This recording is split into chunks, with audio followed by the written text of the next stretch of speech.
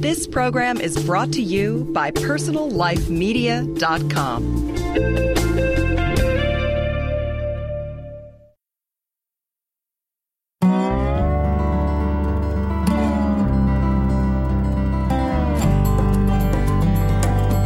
Hi, and welcome to Green Talk, a podcast series from greenlivingideas.com.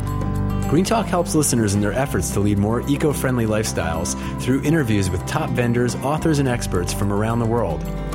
We discuss the critical issues facing the global environment today, as well as the technologies, products, and practices that you can employ to go greener in every area of your life.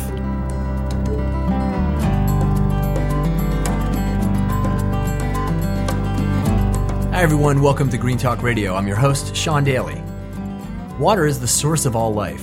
Most of us take it for granted, and few people would think of water as something that wars might be fought over, or something that might someday be less available or even unavailable to inhabitants of the planet. But films like the one created by my guest today are beginning to change that way of thinking. And, like An Inconvenient Truth did for bringing awareness to global warming and climate change, Blue Gold World Water Wars by director Sam Bozzo is beginning to change the way people think of water. Sam Bozzo is an American documentary filmmaker and also the owner of a production company called Purple Turtle Films, found online at purpleturtlefilms.com. His latest film, Blue Gold World Water Wars, premiered at the Vancouver International Film Festival last September. The film, narrated by Malcolm McDowell, takes a hard look at the coming and for some present water crisis facing our planet. One quick editorial note before we get started. This is actually a two-part interview with Sam. He has some fascinating stories that I want you to stay tuned for in part two, and that will release a few days afterwards on bluelivingideas.com, greenlivingideas.com, and other sites that syndicate the show. So Sam, first of all, welcome to the program. Oh, thanks for having me. It's our pleasure. So I watched the film last night and I wasn't really sure what to expect. And I have to say that I was truly blown away and very disturbed in watching it. I think maybe even more so than I was when I first watched An Inconvenient Truth many years ago. Because there's so much going on. It was a real eye-opener. Again, disturbing, but also there was a lot of hope in there. So let's talk about the film. First of all, I want to congratulate you on the success of the film. I know that it's starting to win awards and it's made its rounds around the world with the premieres and so forth. Yeah, no, thank you. And I'm really happy. PBS Video is going to be doing the distribution. It's actually coming out Tuesday on the DVD. And I'm happy about that because I really wanted to get this to as wide a general audience as possible, as opposed to specific. So I'm really happy to have that PBS branding there to help with that. So where are you in the release? I know that it's gone around the, sort of the debuts and the film festivals. Is the official DVD for North America, is that out yet? That's coming out Tuesday, April 7th. Okay. And they've been ordering it. You can buy it online at shoppbs.org, but it'll be in stores on the 7th. In watching the film, and there's so many issues that come up around water, it's kind of amazing. And in a lot of ways, it feels like a perfect storm, no pun intended, around water. For the planet. And that's sort of, I think that it really drove home what a crisis we are facing. And I think what's somewhat surreal about it to me is how little of it is known to the general populace. Yeah, absolutely. When I actually did narrative films, my background at film school and short films, and I was writing a script with a producer for a sequel to this sci-fi Man Who Fell to Earth. And that's an old sci-fi where David Bowie was an alien whose planet was running out of water, and they came here looking for our water. And we thought we'd be clever and think about 20 years from now, what if we started running out of water, which seemed just preposterous to us. And Cy, the producer, found the book Blue Gold. And I read it, and that's when and like you, I was just blown away.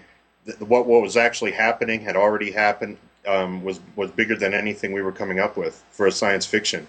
And that's when we put down the project, and I said, I have a camera. I won this camera from Kevin Spacey from a short film contest, and so I had that, and I knew I could do a documentary fairly cheaply, I thought, just from traveling.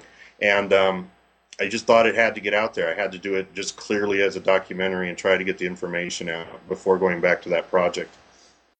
So now, the authors of the book, I'm curious how you first made the connection. I think it's Maud Barlow, who's a very famous water expert, speaks before the United Nations, and pretty much everybody that needs an expert on water speaking. And then Tony Clark. Tell us about that relationship and how you first came to know them. I got very lucky. Once I found the book, I I contacted the publisher listed in the book, and I figured that they would want a lot of money, and that would be that, but I thought I'd contact them. But as it turned out, the first publisher who I contacted had lost the book somehow and sold it to somebody, and in that process, they didn't have the film rights, so the author still had the film rights.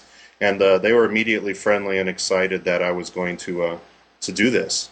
And in fact, I started the film by trying to figure out what their schedule would be going around in the fall around the world. And so there was this timeline to get started. And I found a funder. After I had the author's blessings, I found a funder, and I bought all the equipment on credit cards, all the plane tickets on credit cards. And then the night before the shoot started, my funder backed out completely. And I was actually going to back out of the project. I was going to return everything. And it sounds like a corny story, except that it's true, but I was going to go tell my wife, it was night before shooting, that it was all off. And my son, who was 3 years old at the time, I devote the film to him because of this. And he had woken up from sleep, and he was in the hall, and I said, "Why are you awake?" And he said he was thirsty. And it just, and I just got him a glass of water, and it was in that process that I decided, I just never said anything. I figured the money will come as I go, and I got up and kept shooting because all the plans were there. I just had it all on credit. But once the authors found out I was doing that, they helped me find a couple grants, but it's still been a struggle since then. But it's certainly something I'm glad I did. Knowing that I would uncover all the things you saw in the film, I don't know if I would have got it started knowing the scope of it. But once you got started, it seemed I had to go on a global level and find as many of these stories as I could. And I was surprised that it was very easy to find stories. It was hard choosing them. I mean, the first cut was 4 hours. There's tons that isn't there. And it's just amazing how much of this is going on, as you said, with little or none known about it. Well, it's amazing, and it's very well edited. I mean, I think that it doesn't meander at all, and it seems that again, there are so many areas that are covered. It's almost at some point you're like, stop! I can't believe there are this many crises around one topic, But certainly Maud and Tony are both appear in the film as on-camera experts, and they really represent two different perspectives, and I appreciate it. He's more of the impassioned guy, and she is this really well-spoken expert who just really knows her stuff. I mean, she's a true scientist and clearly knows what she's talking about. And so together, I thought that they really presented the facts very well, and it did not come off to me as alarmist in any way. But the facts themselves are alarming. So let's talk about the specifics of the film, if we could. I would like to dive in. First of all, let's just summarize, because I said there are so many, let's just summarize maybe some of the basic premises of why we're in this situation and what that situation is. It seems that the film starts off by talking about the desertification that's occurring of the planet, that we are essentially desertifying, and right. That's what I liked about the book is broken up into three parts. The crisis, the politics, the way forward. I added water wars in there because that's the ultimate end of the politics and what I ended up focusing on. But yeah, the crisis, I mean, what really we need to think about is that we're pumping groundwater much faster than rain can replenish it. And we're pumping it mostly through agriculture needs and through industry needs. People don't think about cars needing water. Everything you make the factories need water to make it. And so you have these giant industrial world pumping much more water from the ground than it's going back in and creating a desert. The water that's used goes down the drain and most of the time goes to the ocean. And then what we end up having when you have a desert is when it does rain, the water just slides right off. It doesn't soak back into the ground. And so it goes to the ocean through rivers. And what we end up having is an ocean with all the fresh water, which is why one reason you see increased hurricanes and increased drastic weather. We've gotten used to blaming everything on carbon, and that's very important. I'm so glad that we're hitting the carbon issue. But what a lot of these experts are saying is even if we got rid of all carbon emission tomorrow, we're going to have weather change. We're going to have climate change because as long as we have a desertifying land and hurricanes over the ocean, that's not, that's going to increase the weather change that we're seeing. And then we're also seeing ancillary issues, and not to divert this, but then there's also issues like the relation between the increase of CO2 acidifying the oceans and then affecting the fish population. So these things are also connected. The pollution angle is definitely connected with with carbon. So what I mean, the important thing is, so what if we're turning to a desert? Is that we have so much fresh water that's always been on the planet. It's never going to be more or less. It's a finite amount. And the thing is, what's usable to us? So some people say, well, we can never run out because it's always the same. But if we're dumping it, if it's all in the ocean, or if it's all polluted, those are the two main issues if you get down to it, then we can't use it. We don't have access to it for a growing population. And that's that's really what the crisis is about, is our population's growing, and yet we're running out of water for it. And as that continues, what sources of drinking water we do have, who controls them, becomes incredibly important to the whole political structure in the next 20 years. Right, so water is not water. It's not all water is the same, and that we're perverting water that would be otherwise usable by life and taking it and putting it into a state where it's not usable. And so, right, either by letting it go to the ocean, or from overground water use, or by polluting it to the point where we can't use it. Right, and you talk about the ways in which that's happening, and there are, unfortunately, the means are myriad, as it turns out. So you mentioned the hard soil runoff. So as the desertification occurs, the soil gets harder. That causes more runoff to the rivers. And then let's talk about, if we could, talk about the damming of the rivers, which I did not know about. Yeah, me too. At first, going into this, I think it helped me not to know anything, because there's so many times if you know a little bit about it, you kind of skip over the basics. And so I really was careful. If I didn't understand something, I wanted to get to the bottom of it. So I had no idea, why are dams bad? What's so bad about a dam? It's getting clean electricity. Why is that a problem? And especially since if one of the problems getting fresh water to the ocean, then wouldn't dams be a help by stopping it even, But the bottom line is, dams are they're stopping the water flow, and what rivers do is they carry nutrients downstream, and so that keeps the land fertile, so that you can grow crops, so that it doesn't desertify. And so when you block a dam, you're blocking a giant reservoir of water. The downstream now is going to become more eroded, just because there's no nutrients getting to it, and the water behind the dam becomes stagnant and unusable itself, highly polluted with mercury from the flooding of the area. So you're really you're making the desert problem on both sides of the dam. And we have 50,000 dams worldwide, giant ones. It's crazy. So we've become so dependent on this for electricity that you can really see one of the solutions presented are microturbines, or there are many other kinds of ways to get electricity from flowing water without blocking it. And I could see in the future, removal of dams being a major part of the solution. As we go solar more, it will just make more sense. But it's hard. It's taken so much time to make these dams. It's hard to think about removing them, but it's something we'll have to deal with. Well, I can only imagine too that there, like many things, there's going to be pressure from both private organizations, private companies, and government bodies against that. I mean, that can't be an easy thing to do, to dismantle a dam. Well, and also it's interesting. One thing I had to kind of cut from the film, but one of the big solutions for this in Slovakia, Dr. Kravchik made this thing called the Blue Alternative in the film, and that was in response to a dam. In Slovakia, the government wanted to put up this giant dam that was going to flood a lot of villages and just, displace a lot of people. And so he said, well, this is ridiculous. We can solve this issue by just keeping more water in the ground, by replenishing groundwater. So that's where he started. They started by terracing the land into little water catchments, which allowed rainwater to be caught, seep into the ground, and keep the groundwater, in its place. And that plan is really important. I think that's the root solution to everything, because if there's no demand for water, if everyone's got it around them, then there's not going to be this ownership problem, which we'll get into with the politics of who controls it. And but that came as a direct alternative to a dam, and they did fight it very much because there's a lot of money in making a dam. A lot of people get paid, and it's a political issue of its own.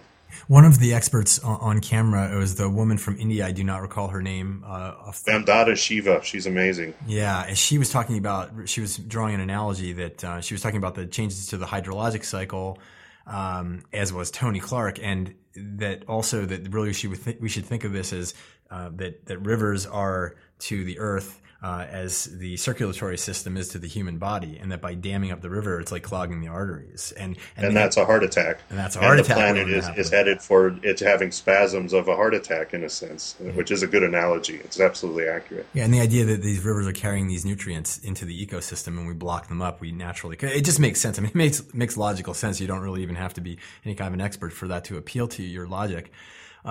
So let's switch topics. I'd like to talk a little bit about also the sinkhole issue and some of the issues that by pulling the water out, which is what you mentioned happening, we're pulling the water out of our watersheds, and that one of the things that's happening, and an example was given of a historical example of a fabled Atlantean city of Ubar, a city that disappeared and was later found by archaeologists. It was found collapsed into the desert sand, and that was from, they had been also pumping out groundwater, which created some giant sinkholes into the city. And that you pointed out in the film, or somebody pointed out in the film, that that's actually happening today in places even like Florida in the United States. Yeah, they're giant. What happens, I didn't understand, starting this, I didn't even understand how groundwater works. It's not so much that there's a lake underground in a big cavern. It's in the mud and the sand. The water's kind of mixed, and it just gets, it's within the dirt. So when you dry that out, you have air pockets within the dirt structure that are used to have water. And eventually that if there's too much weight will just collapse. And in Florida you'll have there was a picture in there, I forget how big it was. It looked like 6 city blocks just that totally collapsed into a giant sinkhole. But what also happens is what's less evident is that entire regions will just slowly and evenly go down. Like in the San Joaquin Valley, there's a picture in the film of where it was in 1970, the entire horizon landscape of farmland, and it's gone down some 50 feet just from slowly subsiding. And so but as far as the dangers of collapsing cities, Mexico City is also an example in there, and that's the most drastic that I see. They're one of the first major cities to that will run out of water. Sydney's another one, and Beijing. But they've pumped so much that you can see churches are just slanting, entire buildings. The whole, you really see it dramatically how this city's starting to collapse. You actually had a picture on there of a tilted. You could see the picture of the church, and not even with the ground, it was a visible tilt.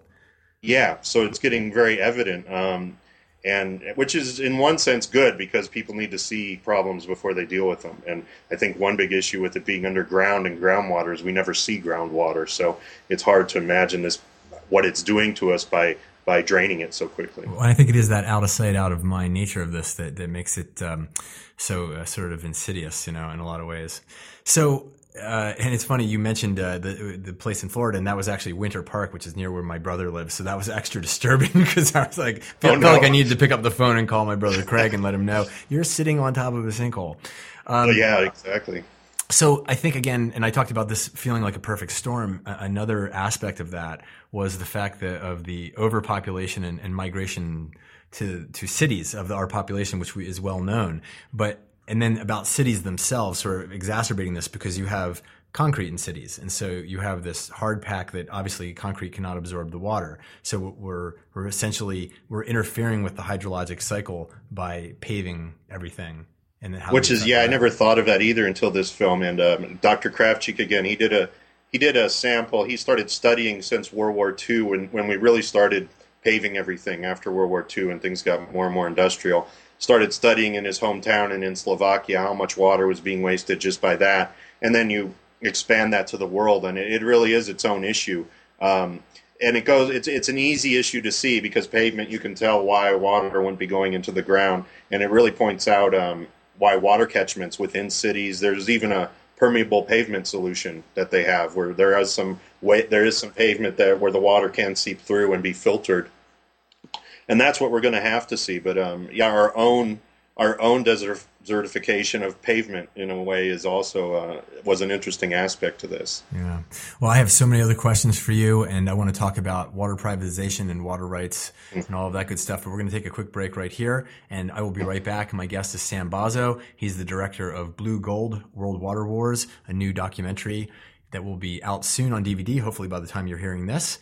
And you can find it on their website at bluegold-worldwaterwars.com or on the purpleturtlefilms.com site, or I suppose on Amazon.com. Is that right, Sam? Is it on there? Or shoppbs.org. PBS has it up, and also at Amazon.com. Okay, great. We'll be right back on Green Talk Radio. Thanks, everyone.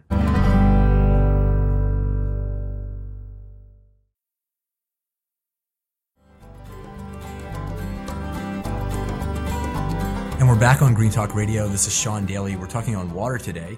I'm speaking with American documentary filmmaker Sam Bozzo. He's the director of Blue Gold World Water Wars.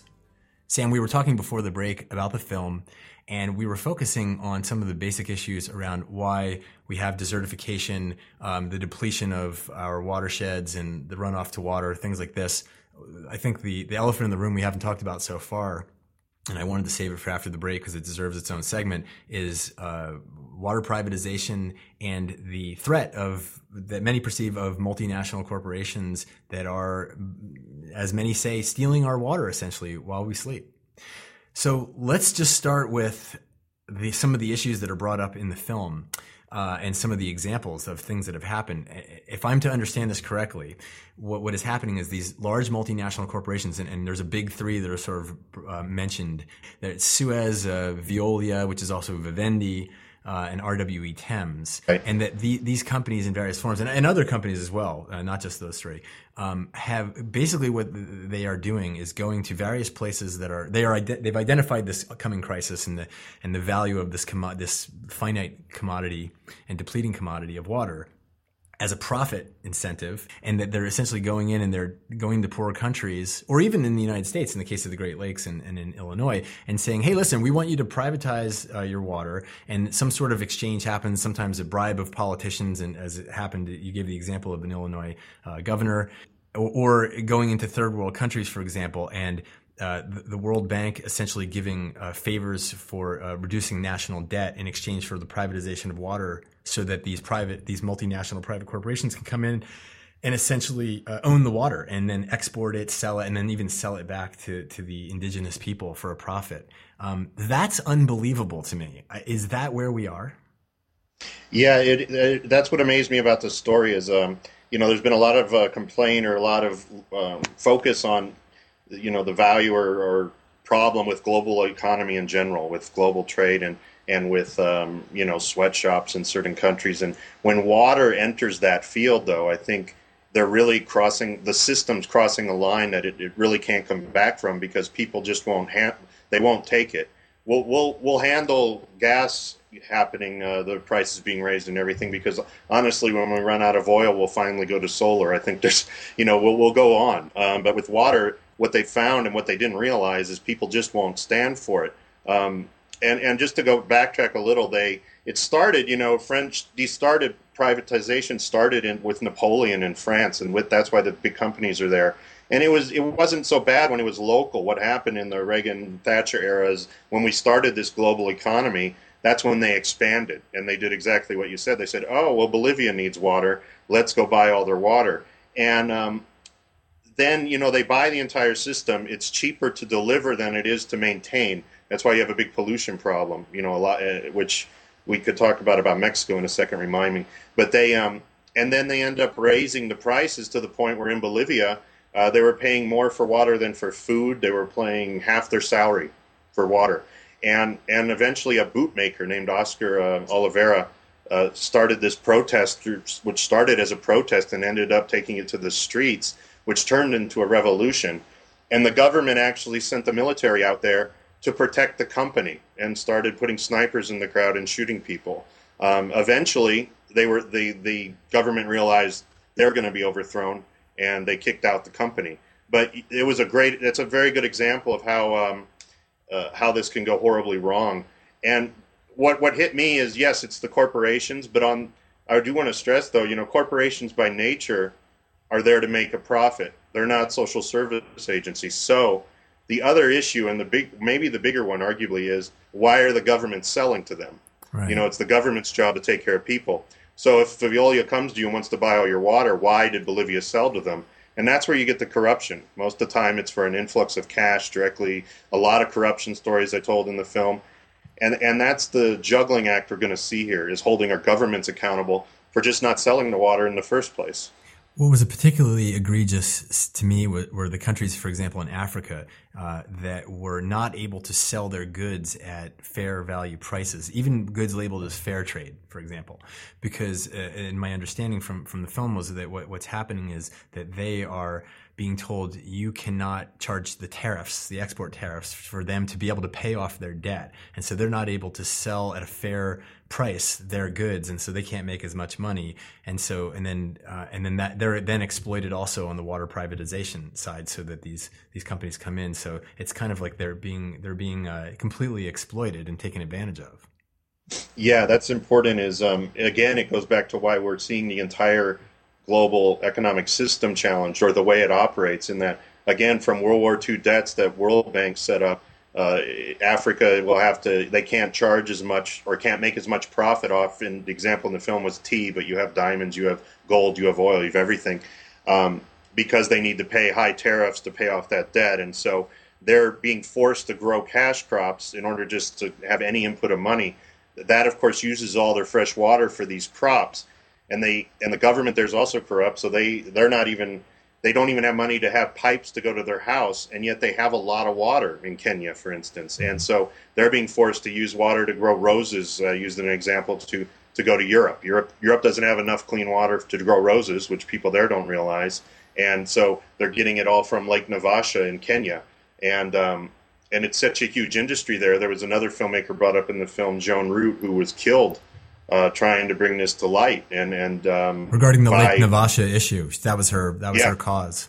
Yeah, it was her cause for many reasons. Also because the hippopotamus there are dying, everything's dying as you drain that lake.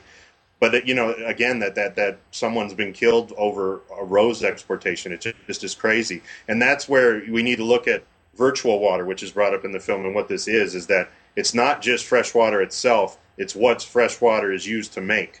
Because you need to make food from water, and then you export that food.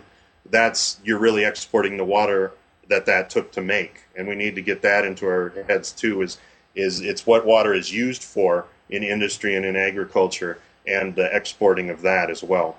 Now there have been some happy stories here of successfully taking on these multinational corporations and to varying degrees of success. But there was one that sort of went well and then didn't go well, and that was the one around the Great Lakes. Again, this also affects here in the United States. This isn't all happening for people listening in remote places like Africa.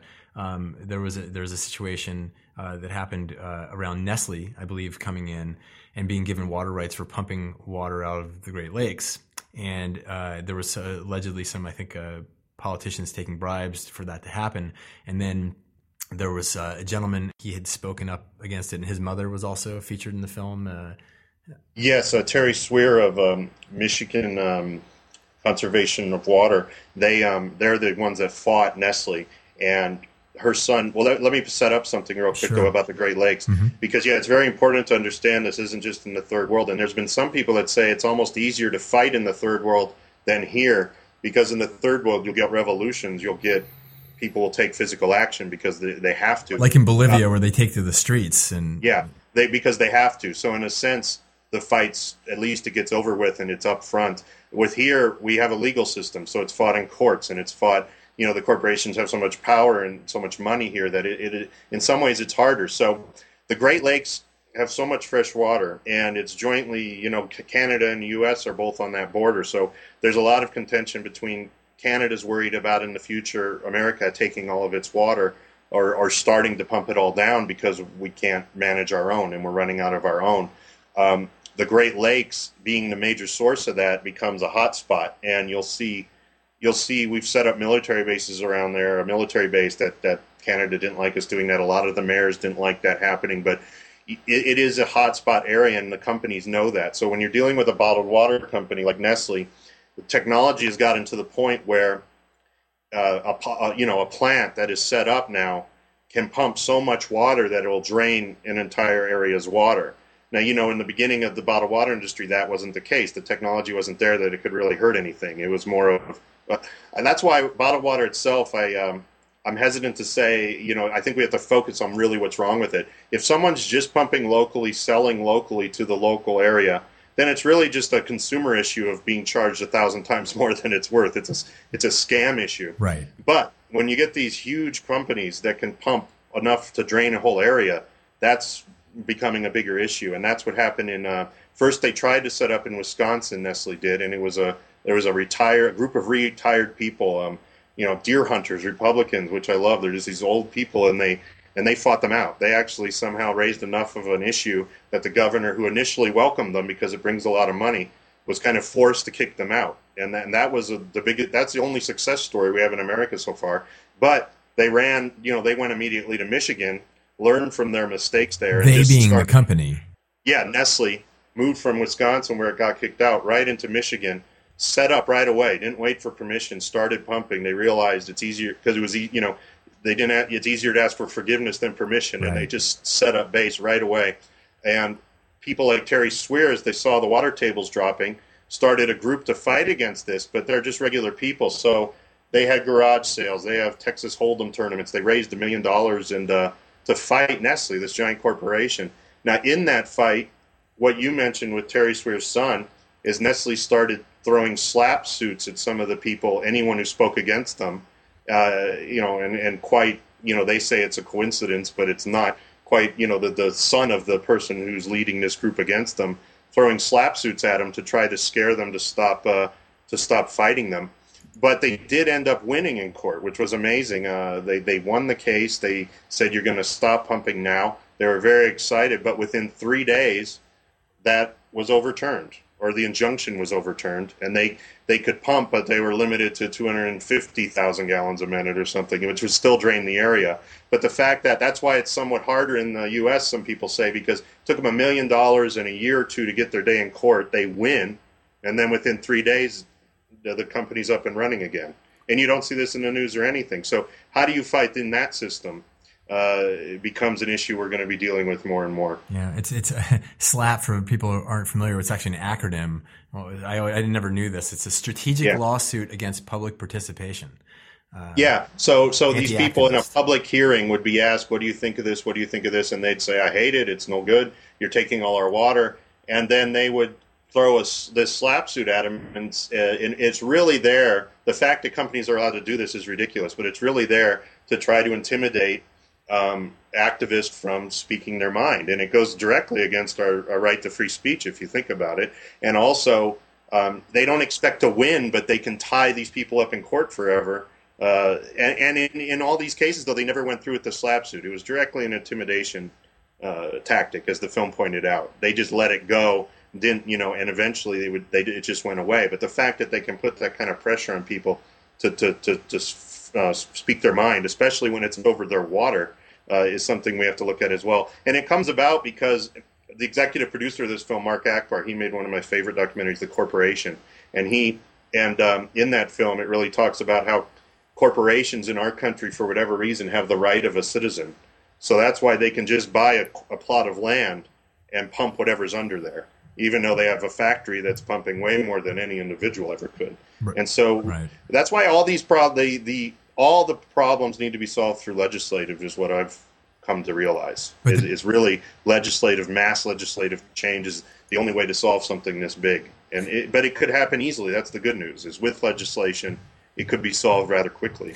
Right. But it's getting there. But the problem is that, and a lot of people would assert, not to sound like, paranoid conspiracy theorists, but the problem is that there are lobbies involved here. These are major multinational corporations which have lobbies and have political power. And so they have a profit motive. And so we're expecting legislation to come from politicians who are being lobbied by these, and people don't realize the size of the lobbies. They think, oh, what, a water company? Who's that? They're used to other types of companies being large, military, industrial complex type corporations. But, these companies are huge. They're just a little bit more behind the scenes. Yeah. And that's why, and they bribe the third world countries directly. But yeah, there's lobbies. We call our bribery lobbying. And so we can, they have influence there. Again, that's what fascinates me about water is I think, once they put water into this system, I think we're going to see the system really be challenged, because where people have kind of sat back for it with special interest group dealing with oil or dealing with anything that we don't need, when it comes to water, what we've seen through these success stories is people just won't take it because they can't. Once you start taking their water or trying to sell their water back to them, they won't take it. We will stand up because you have to. And that's where I see the real big chance for change here.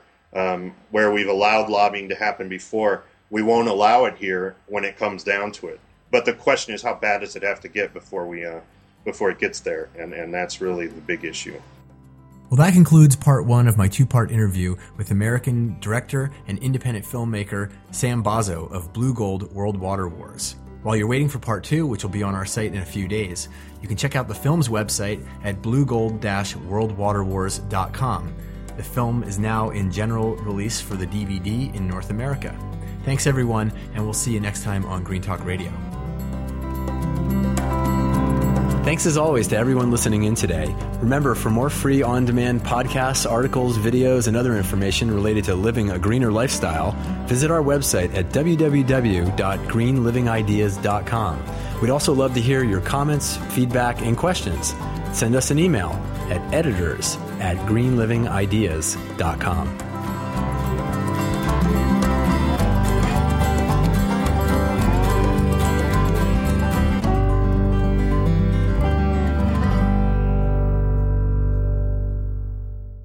Find more great shows like this on personallifemedia.com.